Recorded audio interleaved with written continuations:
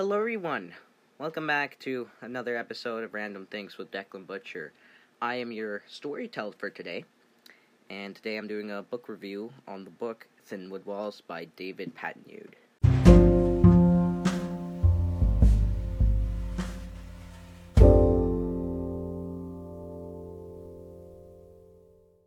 Thin Wood Walls takes place in White River Valley before and after the events of Pearl Harbor.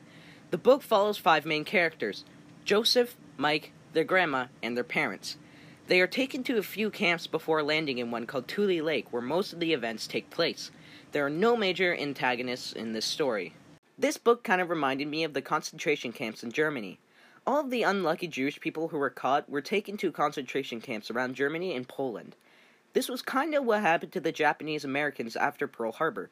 They were taken to concentration camps, except they were allowed to leave if they got a sponsor.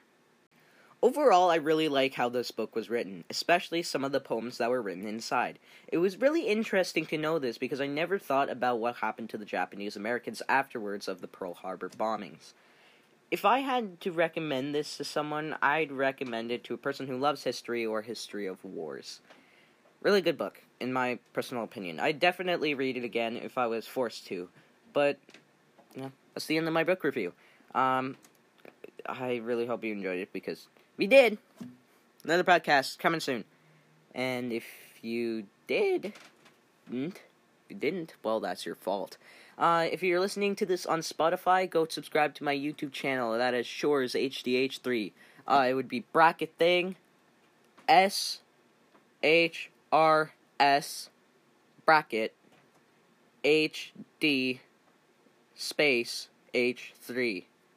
Okay, got it? Okay. And if you're listening to this on YouTube, make sure to subscribe to HDH3, spelled bracket thing, SHRS bracket HD space H3. And there you go. That's it. Really hope you enjoyed it once again, and I'll see you all in the next podcast. Bye-bye.